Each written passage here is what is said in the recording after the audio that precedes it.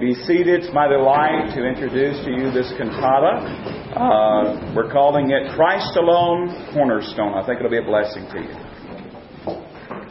For if there's no resurrection of the dead, then Christ has not been raised either.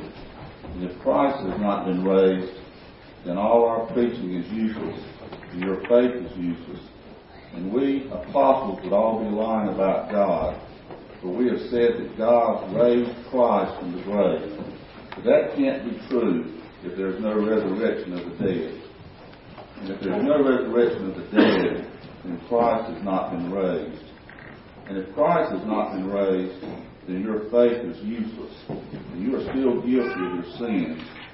In that case, all who have died believing in Christ are lost.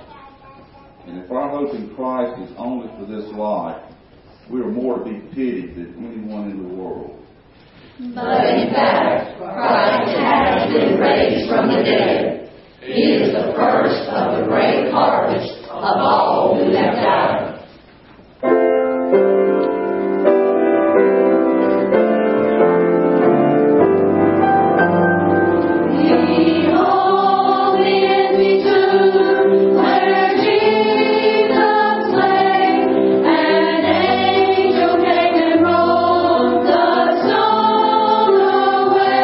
Let every heart be glad. This Easter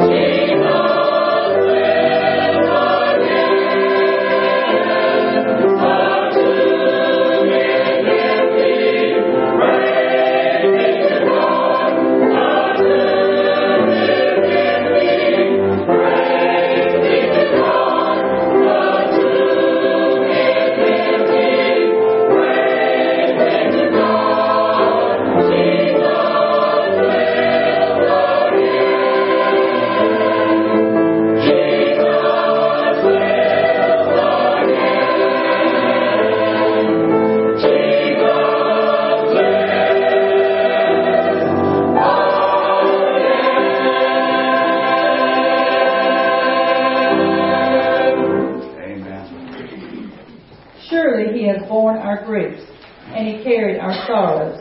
Yet we esteemed him stricken, smitten by God, and afflicted. But he was wounded for our transgression. He was bruised for our iniquity. The chastisement for our peace was upon him, and by his stripes we are healed.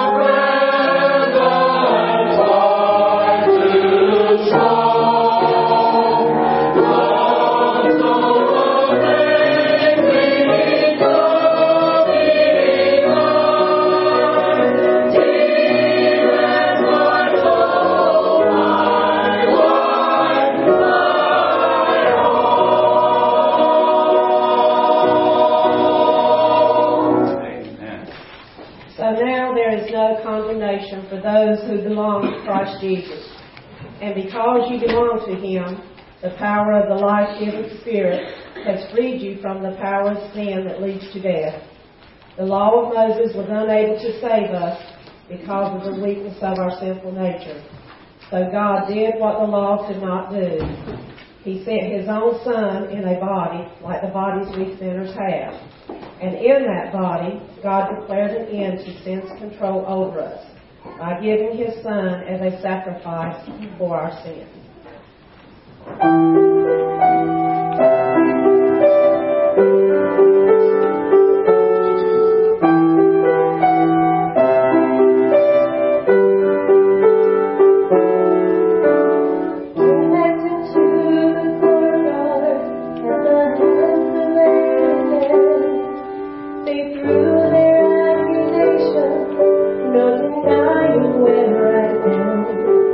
I cowered there in silence.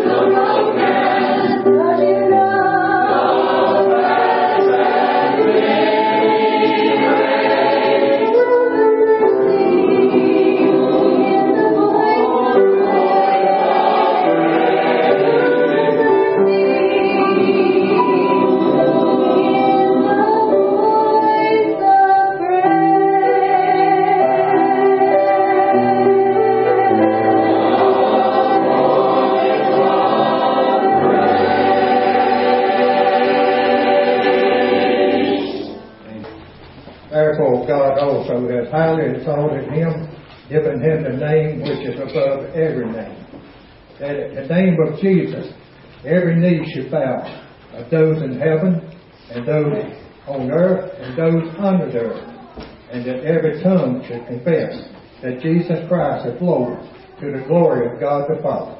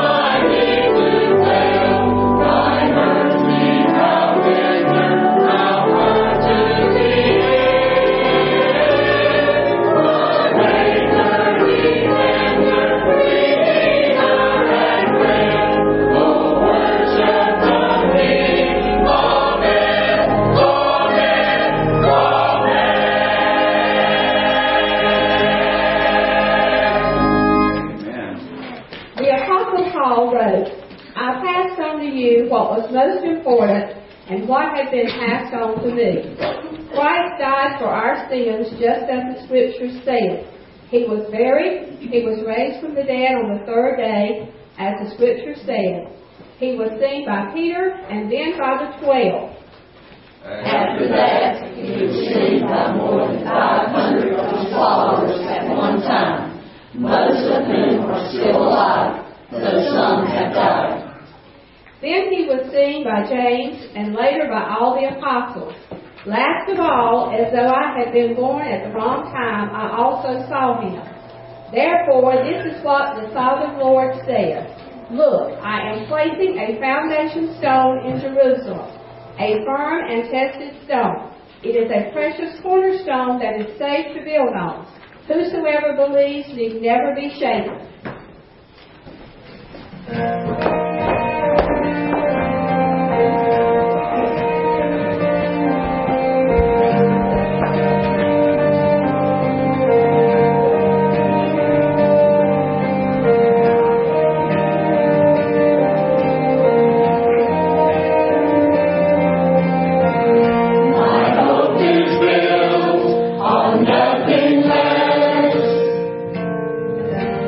Jesus' love and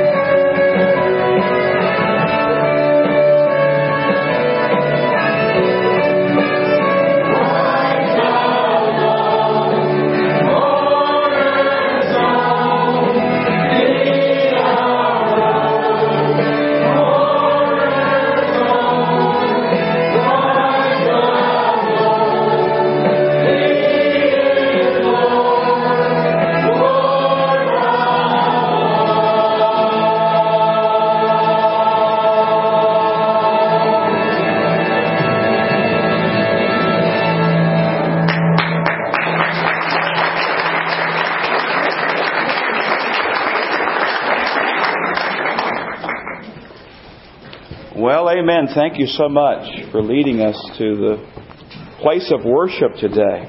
Amen. Christ alone, cornerstone. Open your Bibles, please, this morning to the book of 1 Peter.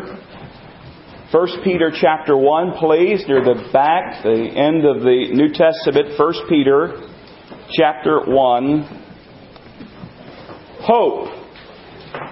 Hope. It is something as important as water is to a fish, as electricity is to a light bulb, as essential as air is to a jumbo jet. Hope is that basic to life. We cannot stay on the road to anticipated dreams without it, at least not very far.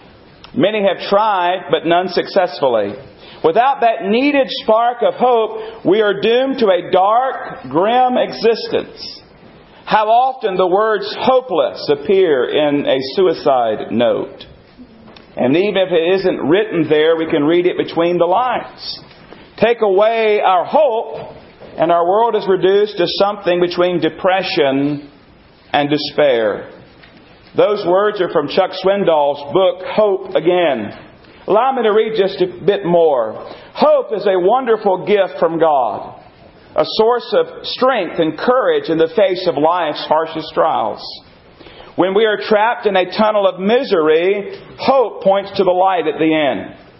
When we are overworked and exhausted, hope gives fresh energy. When we are discouraged, hope lifts our spirits. When we are tempted to quit, hope keeps us going. When we lose our way and confusion blurs the destination, hope dulls the edge of panic. When we struggle with a crippling disease or a lingering illness, hope helps us to persevere beyond the pain. When we fear the worst, hope brings reminders that God is still in control. When we must endure the consequences of bad decision, hope fuels our recovery. When we find ourselves unemployed, hope tells us we still have a future. When we are forced to sit back and wait, hope gives us the patience to trust. When we feel rejected and abandoned, hope reminds us we're not alone, we'll make it. When we say our final farewell to someone we love, hope in the life beyond gets us through our grief. Put simply, when life hurts and dreams fade, nothing helps like hope. And I think he's right, beloved. I believe he is. And if so, I think we'd all agree today that hope is pretty important. But the question is, where do we find this hope? Where do we find this hope that we need? Well, I'd like to submit to you this morning, beloved, that the hope that we need is found in the empty tomb of the Lord Jesus Christ.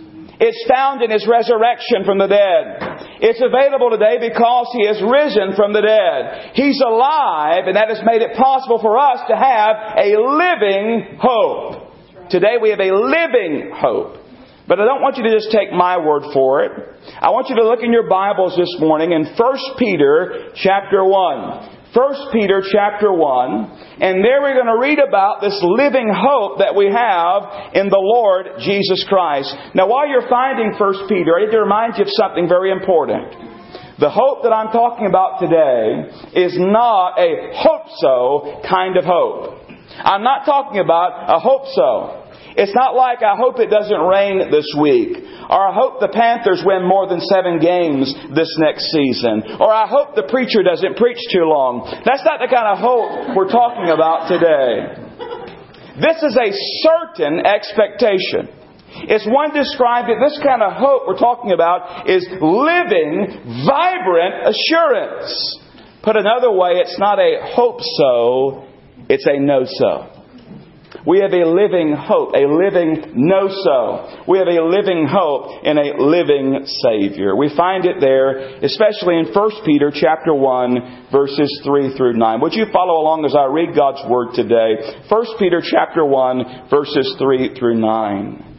Blessed be the God and Father of our Lord Jesus Christ, who according to His abundant mercy has begotten us again to a living hope through the resurrection of Jesus Christ from the dead, to an inheritance incorruptible and undefiled, and that does not fade away, reserved in heaven for you, who are kept by the power of God through faith for salvation, ready to be revealed in the last time.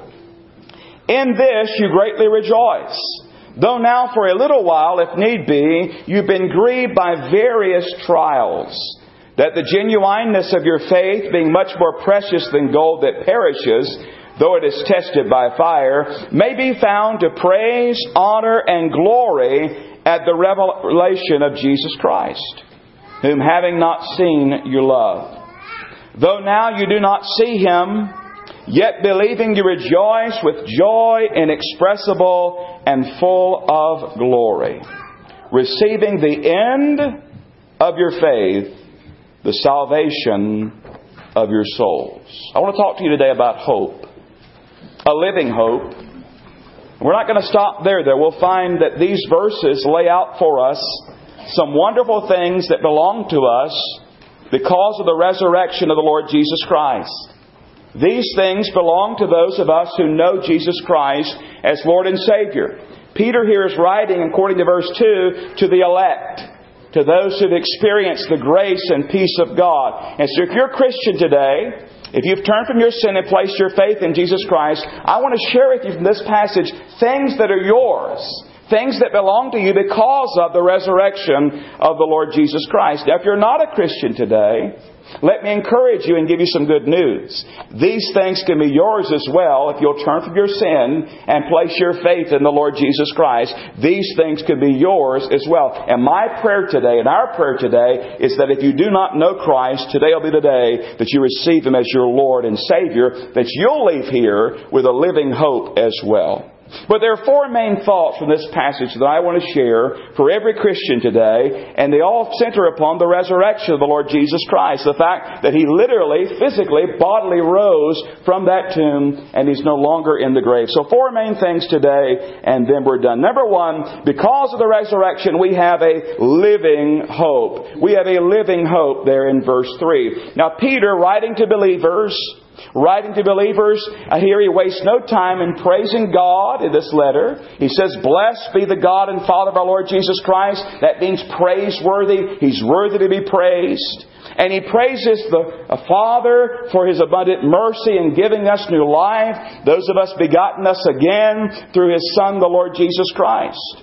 We have a living hope today because of what God did in sending His Son, the Lord Jesus Christ, to die in our place. And because of His finished work on the cross, because of His finished work, it is finished. He died, He was buried, He arose again. Because of the death, burial, and resurrection of Jesus Christ, we have this living hope. But the question is, what is this living hope? Well, beloved, I'd like to submit to you this living hope is none other than eternal life. So we have eternal life. We have a living hope. We have eternal life.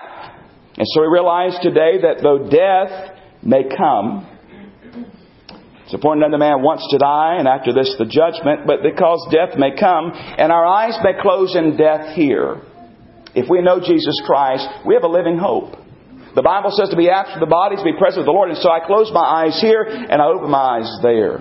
And I'm in glory with Him. I have eternal life. And the basis for eternal life, the basis for our living hope is the resurrection of the Lord Jesus Christ. Did you notice that there in verse 3? It says, "Who according to His abundant mercy has begotten us again." We've been born again to a living hope through the resurrection of Jesus Christ from the dead. You see, beloved, the work that Jesus Christ accomplished on our behalf there is why we have a living hope. 1 Corinthians 15 says it this way, "If in this life only we have hope in Christ, we are of all men the most pitiable. But now Christ is risen from the dead, and is become the first fruits of those who've fallen asleep. For as in Adam all die, even so in Christ all shall be made alive." We know because He lives, we also live. We know because He was resurrected, we'll also be resurrected. Our hope is alive. Our hope is living. Our hope is certain. We know this is not all that there is. There is life after this life. It doesn't end with the grave. It doesn't end at the funeral. We have eternal life. And we shall be with Him and we shall be like Him. The Bible is very clear about that. In 1 John chapter 3, verses 1 and 3, it says, Behold, what manner of love the Father hath bestowed on us, that we should be called the children of God. Therefore the world does not know us because it did not know Him. Beloved, listen, now we are the children of God. It has not yet been revealed what we shall be, but we know that when He is revealed, we shall be like Him, for we shall see Him as He is. And everyone, listen, everyone who has this hope in Him purifies himself just as He is pure. We have a living hope. We have eternal life. And by the way, beloved, eternal life does not begin then. It begins the moment you place your faith in Jesus Christ. I have eternal life this morning. If you're a Christian, you have eternal life this morning. We have a living hope. Why? Because the work has been done. The finished work upon Calvary, the Lord Jesus Christ. We have a certain expectation. We have a living, vibrant assurance. But again, I ask you, do you have that, friend? Do you know the Lord Jesus Christ? If not, please, today, I beg you, turn from your sin and place your faith in Jesus Christ. For one to die without Him means that they will spend eternity in an awful place called hell.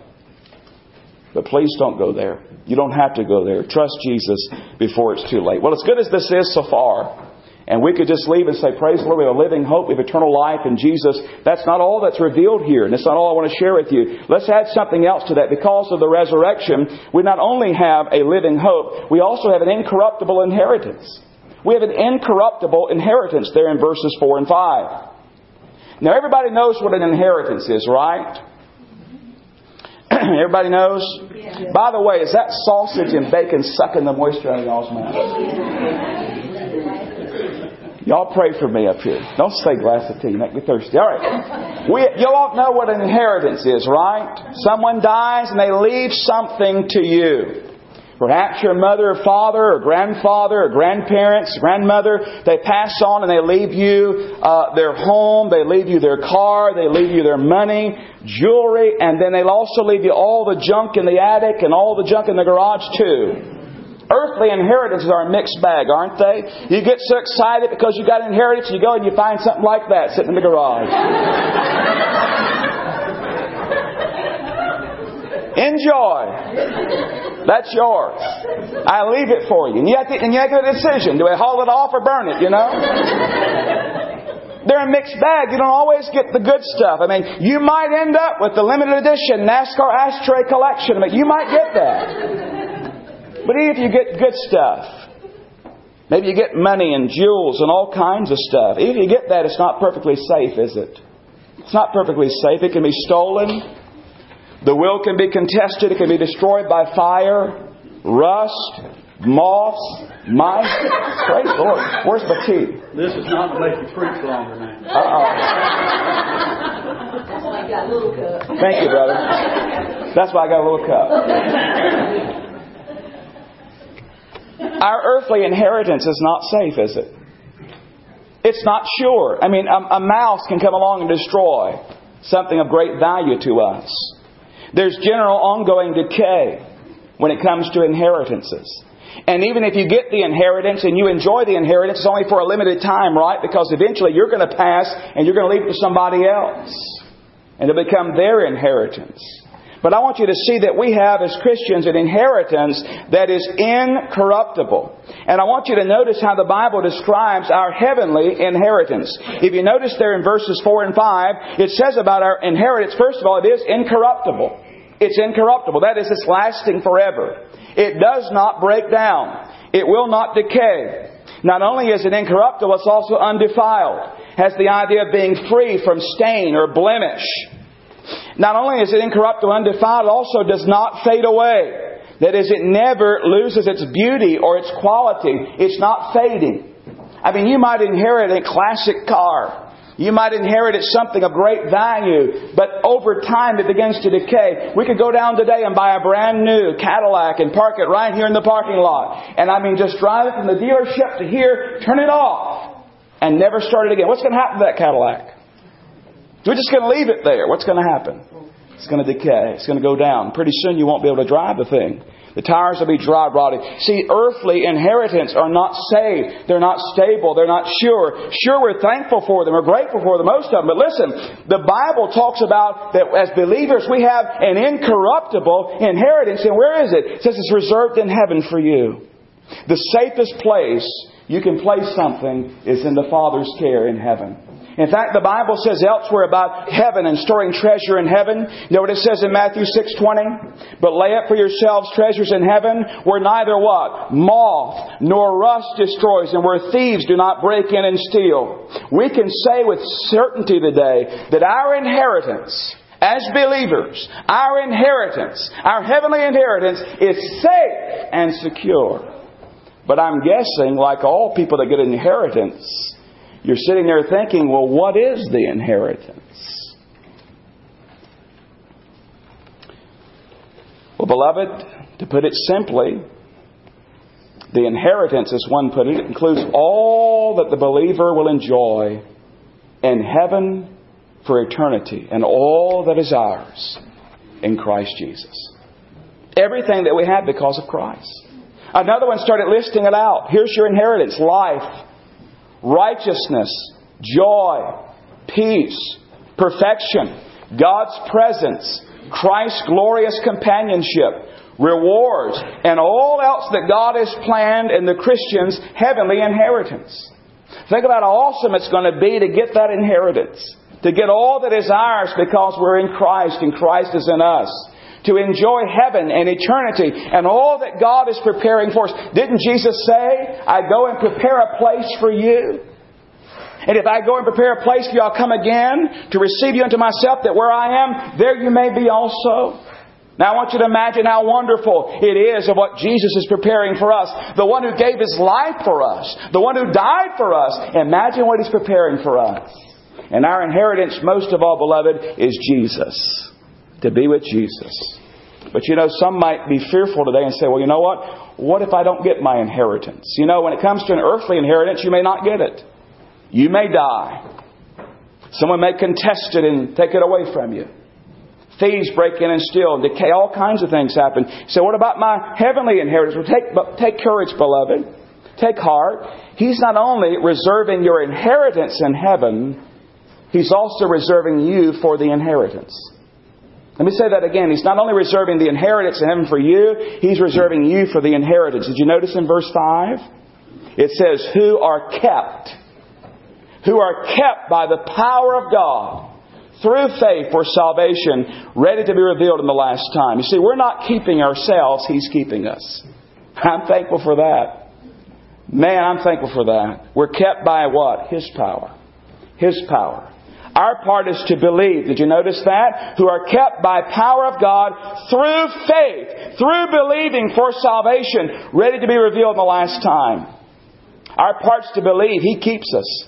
We see there a blending of the divine sovereignty of God, that God is God. And we also see human responsibilities. We believe. We believe and He saves and keeps.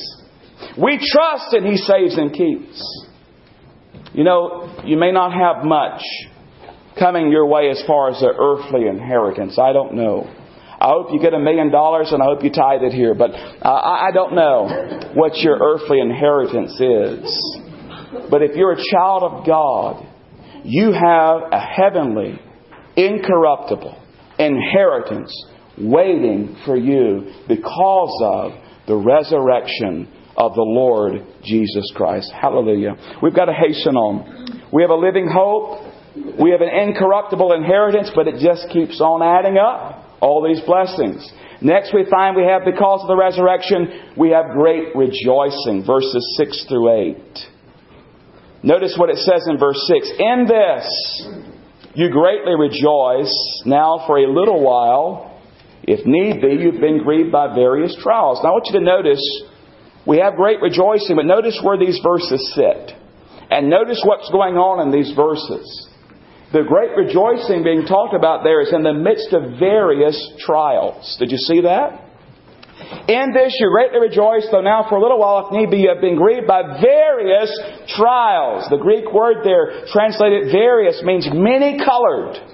Many-colored trials. It's the idea of various trials and trials of a great diversity, a variety of trials. So what he's saying there is you have joy in the midst of problems. You have joy in the midst of trials. You have joy in the midst of tests. You have joy in the midst of storms and stresses and strains of life. You ever find yourself like this little fella here? And you feel like that you're there in life, and there you are in the boat, and all around you are these many-colored trials and problems and troubles that come your way. The Bible says because of the resurrection, because of the living hope, because of who we are in Jesus and what Jesus is giving to us, we can have joy in the midst of trials. Why? Because we have a living hope. You see, our hope is not in the here and now. It's not in the here and now. We're looking for the there and then. Our hope is in Jesus. And we have hope now, yes, but we don't look around and say, well, this is it. No, I have a living hope. I have a heavenly inheritance. I'm looking forward to being with Jesus and receiving all that Jesus has for me. But you know what, in life, we experience a lot of that, don't we? Many colored trials. Problems and trials and tests and stresses and strains and storms of life. Why? Why do we have these things? Well, in all honesty, that's a totally different sermon, but this passage does address part of it. Let me just address what it addresses here. Look at verse 7. He talked about the various trials in verse 6. Verse 7 says that the genuineness of your faith, being much more precious than gold that perishes, though it is tested by fire, may be found to praise, honor, and glory at the revelation of Jesus Christ. In other words, part of the reason for all these testings and trials and problems is to test our faith. You test our faith. And when we endure these trials and we come through these trials with the Lord's help, it shows that our faith is real, that our faith is genuine, and our faith is strengthened in the midst of these things. Someone has said years ago, and it's worth repeating, a faith that cannot be tested cannot be trusted. And so God allows us to be put into the test like a goldsmith would take gold and heat it up and refine it and get the dross and the mess away and get that pure gold forth. He allows testings and trials in our life to purify us and to make us stronger. There's so much more. But notice some truths about these trials. Just a couple things about these trials I want you to see. Notice, first of all, there at verse 6, we're reminded that these trials are temporary. It says, in this you greatly rejoice, though now for a little while. A little while. I don't know what you're facing today. I don't know what trial or trouble you're going through. But can I just say to you, it's just for a little while, Christian. Just for a little while. You say, well, I've been dealing with it for years. There's no hope in it changing. Well, listen. In relationship to eternity, it's just for a little while. Just for a little while. It's temporary. You won't deal with it in heaven. You won't deal with it then and there. The trials that we have are temporary. Likewise, they're sometimes necessary. Did you notice verse 6? In this you greatly rejoice, though now for a little while, if need be. Trials are necessary. They're necessary. We need them to grow us and to stretch us. Imagine what little brats we'd be if we never had to deal with any problems or any issues or anything like that. We'd be spoiled and nobody could stand to be around us. But God tempers us and God tests us and God's refining us and God is chipping away things in life and He's conforming us and making us like His Son, the Lord Jesus Christ. Did you notice likewise when it comes to trials and storms and these things that they can bring glory to God? They can bring glory to God. Verse 7 talks about it may be found to praise, honor, and glory at the revelation of Jesus Christ. Now I think that's referring to Jesus giving to us praise and honor and glory because we've endured. When you stand before Him at the judgment seat of Christ, where the believers will stand for testing for their rewards. But in truth, it does glorify Him, does it not? Because as we are faithful to Him in the midst of our trials and testings, we bring honor and glory to God.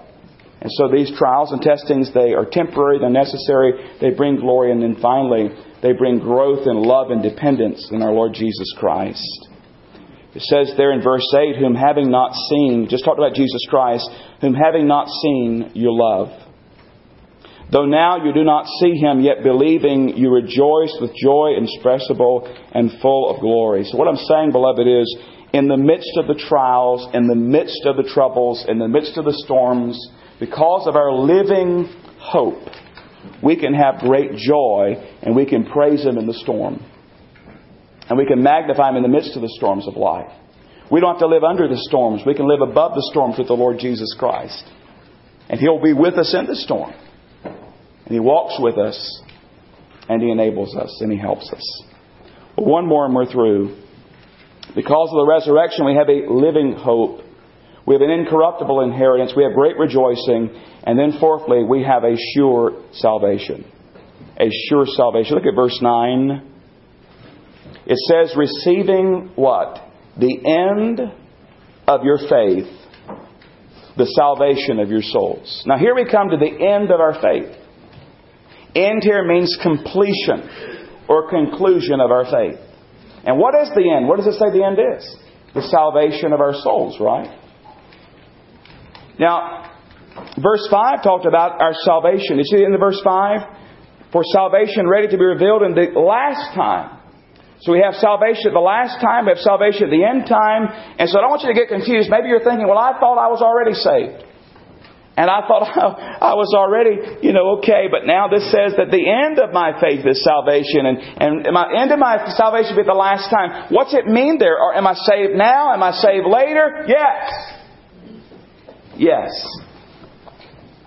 In fact, as a Christian, you can with certainty and honesty say the sentence I'm about to share with you. You can say this sentence. Are you ready? As a Christian, I was saved, I am saved, and I will be saved. In fact, would you trust me at this point? I'll explain it, but would you say it with me? Let's say it with me. As a Christian, I was saved, I am saved, and I will be saved. Now, a little grammar lesson. Y'all are in trouble because I'm not a great grammarian, to say the least. But did you notice in that? You noticed 3 tenses, right? What are they? Past, present, and future, right? And so we have the past, I was saved. The present, I am saved. And the future, I will be saved. And you say, well, preacher, what in the world? I thought once saved, always saved. Yeah, it's true. If you're truly born again, you're always saved. But this talks about the tenses of the Christian life. And here's what we mean by this. The moment you trusted Jesus Christ as your Savior, in the past, you were saved from the penalty of sin. You were saved from the penalty of sin.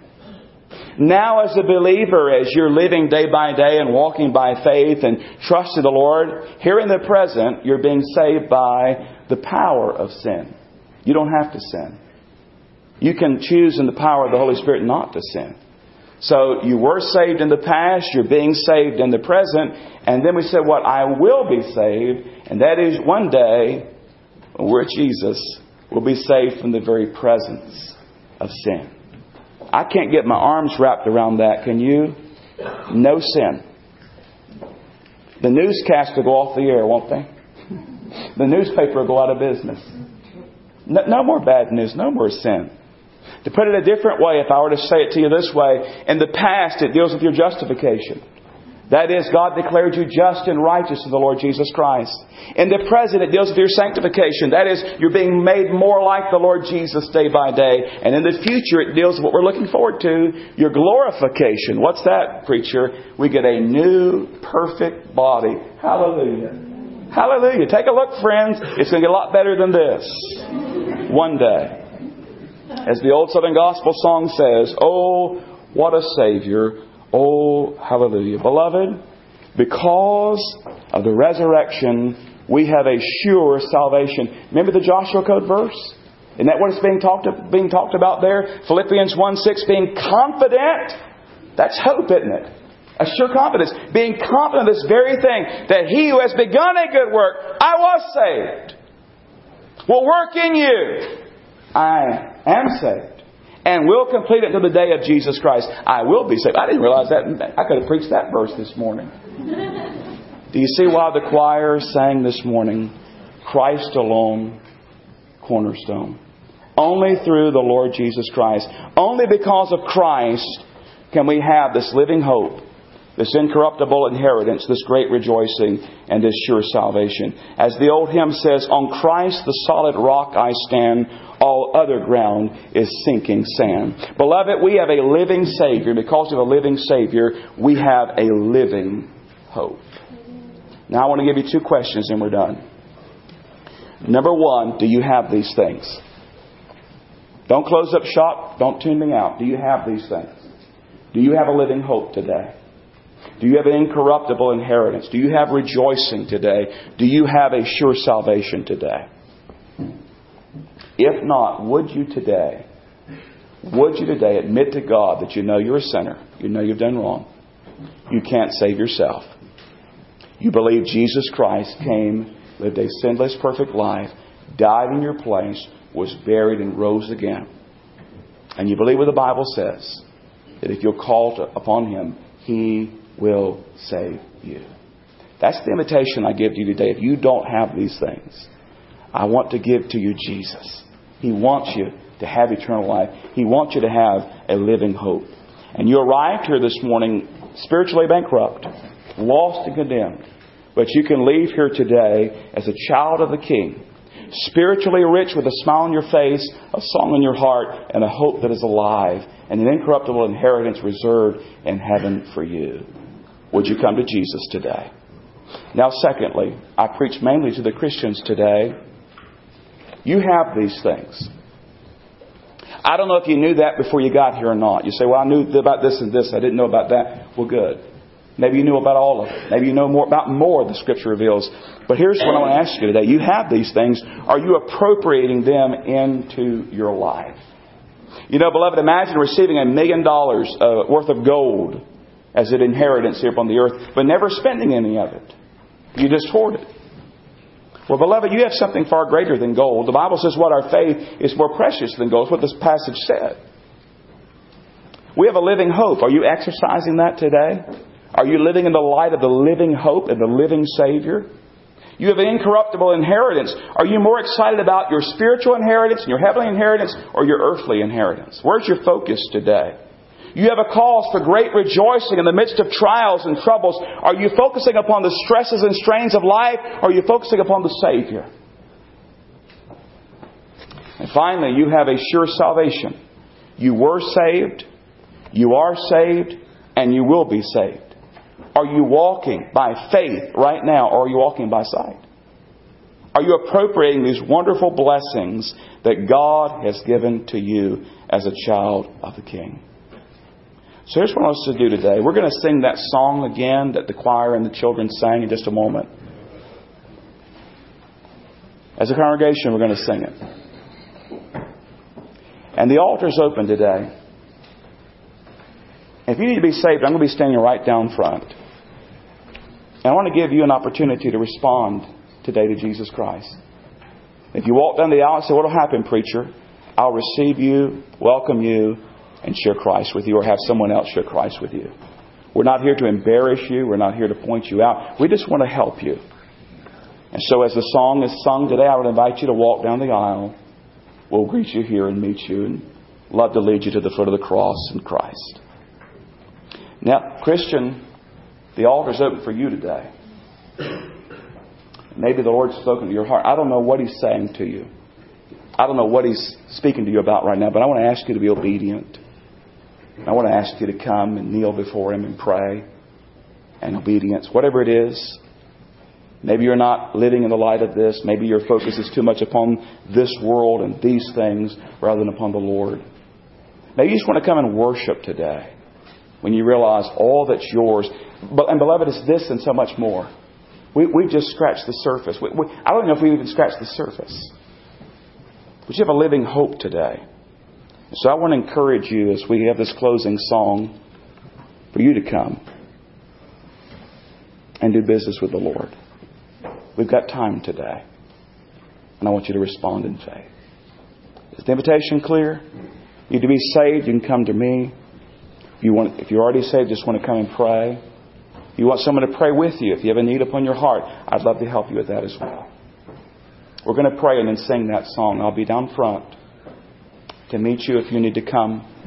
But I want to encourage you as we sing to respond in faith today to Christ alone, our cornerstone, our living Savior who gives us a living hope.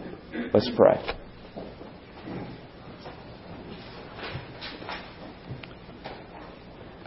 Our hope is built on nothing less than Jesus' blood and righteousness. Father, thank you for that truth.